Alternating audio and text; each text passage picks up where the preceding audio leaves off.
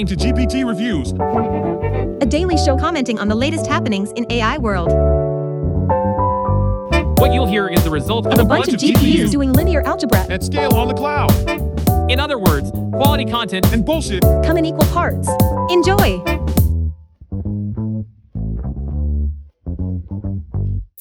Hey there, you wonderful bunch of technophobes and Luddites. This is your favorite AI-loving Italian-American radio presenter, GPT, and I'm back to bring you the latest and greatest in the world of artificial intelligence on GPT Reviews. Today is Wednesday, August 30th, and I've got some exciting news to share with you all. But first, let me hit you with a little fact. Did you know that more people are afraid of open spaces than of tight spaces? I mean, that's just crazy, right? Anyway, let's get down to business. On today's show, I'm joined by my illustrious collaborators Robert, Olivia, and Belinda, and we've got a ton of fascinating topics to cover. We'll be talking about the websites that have blocked OpenAI's GPTBot, as well as the latest foundation models. But before we dive in, I've got a joke for you because we all need a good laugh. So, during a job interview, this guy Jeff starts talking about Unicode and his university project instead of just explaining what it is. And surprise, surprise, he didn't get hired. Sorry, Jeff. Alright, enough chit-chat. It's time to get into the nitty-gritty of AI news and research. So sit back, relax, and let's launch into this week's news theme.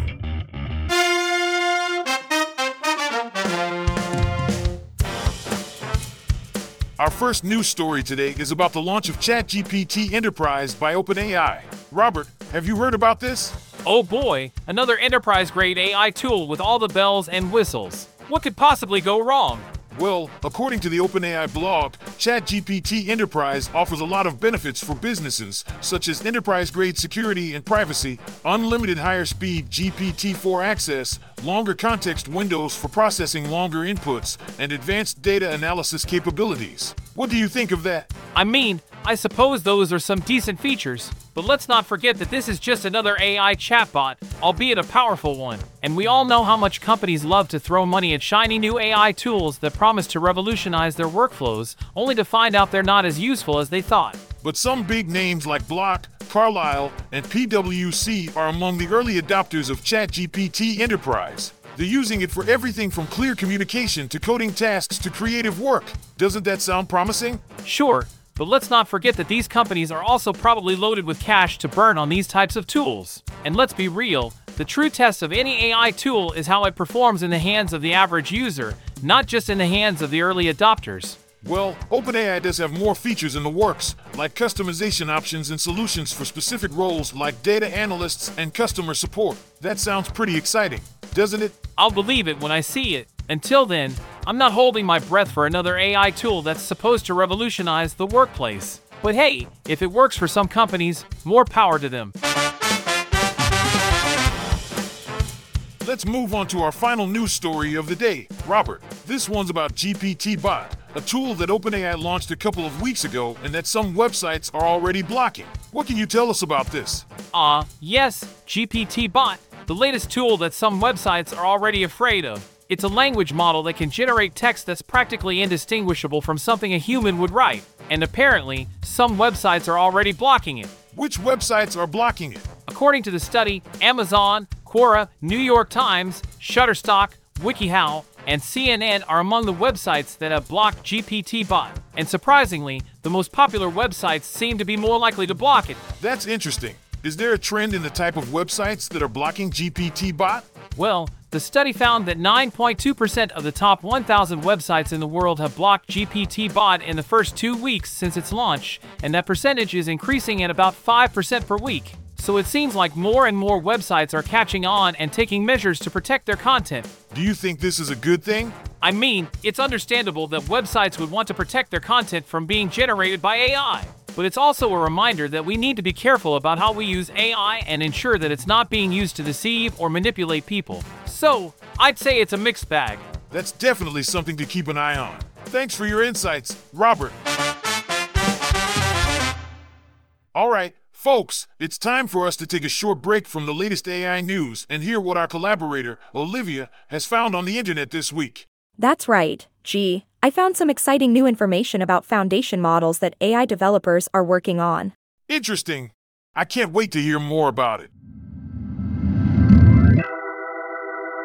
Hey, have you heard about the latest advancements in large language models? No, what's new? Well, there's a new model suite called Llama 2 that's been making waves in the AI community.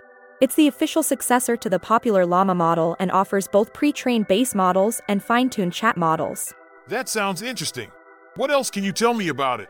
One of the most significant changes is the license. While the Llama license only allowed for research, the Llama 2 license now permits commercial use.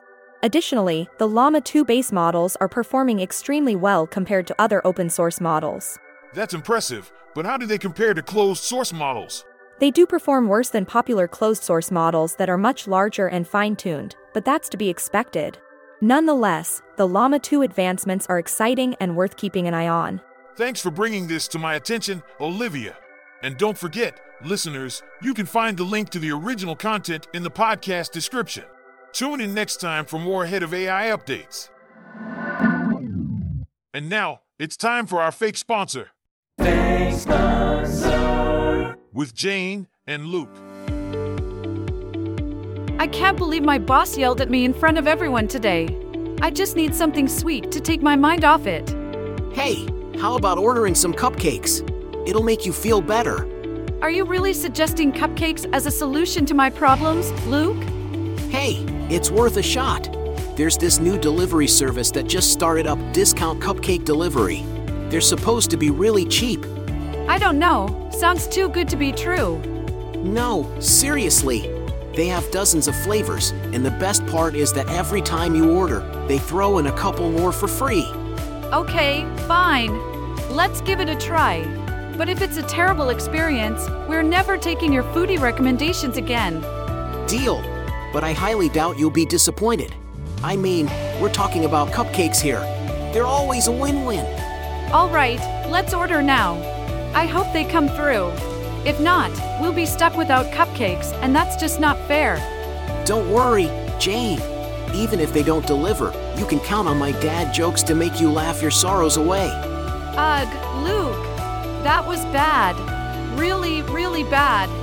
I'm just preparing you for the worst-case scenario. But I promise, the cupcakes will put a smile back on your face.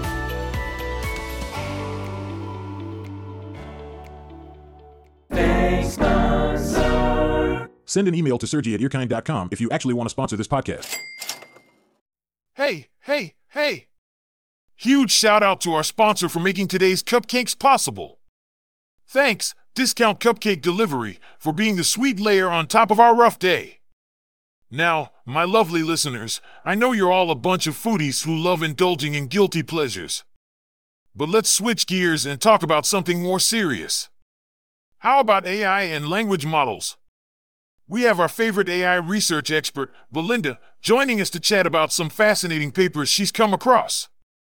Don't you dare miss out on this, my playful derogatory terms loving friends. Stay tuned! Our first paper today is titled Adversarial Fine-Tuning of Language Models, an iterative optimization approach for the generation and detection of problematic content by researchers from the Australian National University. Belinda, can you tell us what this paper is about? Of course. The paper addresses the challenge of unintended harmful content generation in large language models, LLMs. The authors propose a novel dual-stage optimization technique using adversarial fine-tuning to generate and detect problematic content. That's interesting. Can you explain how this technique works? Sure.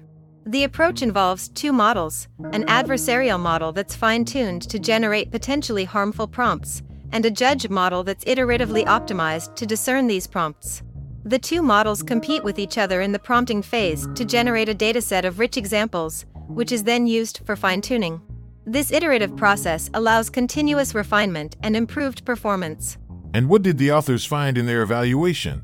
The authors evaluated their approach on a dataset consisting of problematic prompts not detected by GPT-4, as well as a selection of contentious but unproblematic prompts. They showed a considerable increase in classification accuracy of the judge model on this challenging dataset as it underwent the optimization process. They also showed that a rudimentary model called \text ADA could achieve 13% higher accuracy on the holdout test set than GPT-4 after only a few rounds of this process. This fine-tuning also improved performance in parallel tasks such as toxic comment identification. This approach could have significant implications for addressing the issue of harmful content generation in large language models. Our next paper is titled LongBench, a bilingual, multitask benchmark for long context understanding. Belinda, can you give us a brief overview of what this paper is about? Of course. This paper introduces LongBench, which is the first bilingual, multitask benchmark for long context understanding. It's designed to evaluate large language models' ability to process long texts, such as books, reports, and codebases. And why is LongBench important? Well, while large language models have shown impressive performance on many language tasks, they struggle with handling texts that are longer than a few thousand tokens. LongBench provides a more rigorous evaluation of long context understanding, which is crucial for developing language models that can handle longer sequences. That sounds interesting. What are some of the key features and tasks covered by LongBench? LongBench comprises 21 datasets across 6 task categories in both English and Chinese, with an average length of 6,711 words, English, and 13,386 characters, Chinese. These tasks cover key long-text application areas including single-doc QA, multi-doc QA, summarization, few-shot learning, synthetic tasks, and code completion. All datasets in LongBench are standardized into a unified format, allowing for effortless automatic evaluation of LLMs. And what did the evaluation of 8 LLMs on LongBench reveal? The authors found that a commercial model, GPT 3.5 Turbo 16K, outperformed other open-sourced models, but still struggled on longer contexts. They also found that scaled position embedding and fine-tuning on longer sequences led to substantial improvement on long context understanding. And while context compression techniques such as retrieval brought improvement for models with weak ability on long contexts, the performance still lagged behind models that have strong long context understanding capability. Our final paper today is titled ORS, Open Vocabulary Responsible Visual Synthesis from Microsoft Research Asia and Azure AI. Belinda, can you tell us what responsible visual synthesis is and why it's important? Responsible visual synthesis is the ability to generate images that avoid certain visual concepts or content that may be deemed harmful or inappropriate. It's important because visual synthesis technology is becoming more advanced and easily accessible, so it's crucial to ensure that these systems are not used to spread harmful content. That makes sense.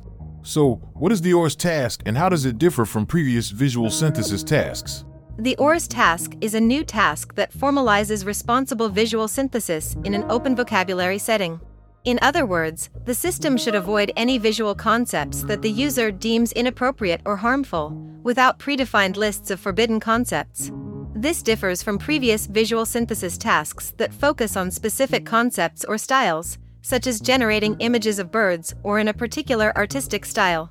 And how does the TIN framework address the challenges of responsible visual synthesis?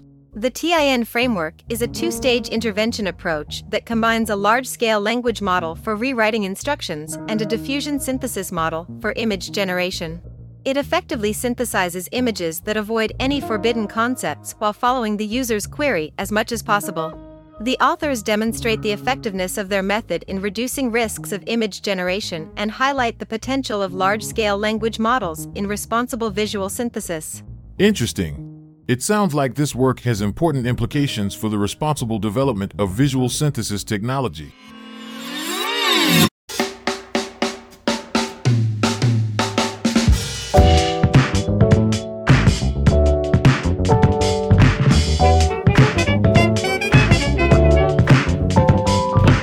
Hey there, my wonderful wastrels and miscreants. Unfortunately, it's time to wrap up another episode of GPT Reviews. It's always hard to say goodbye to you guys.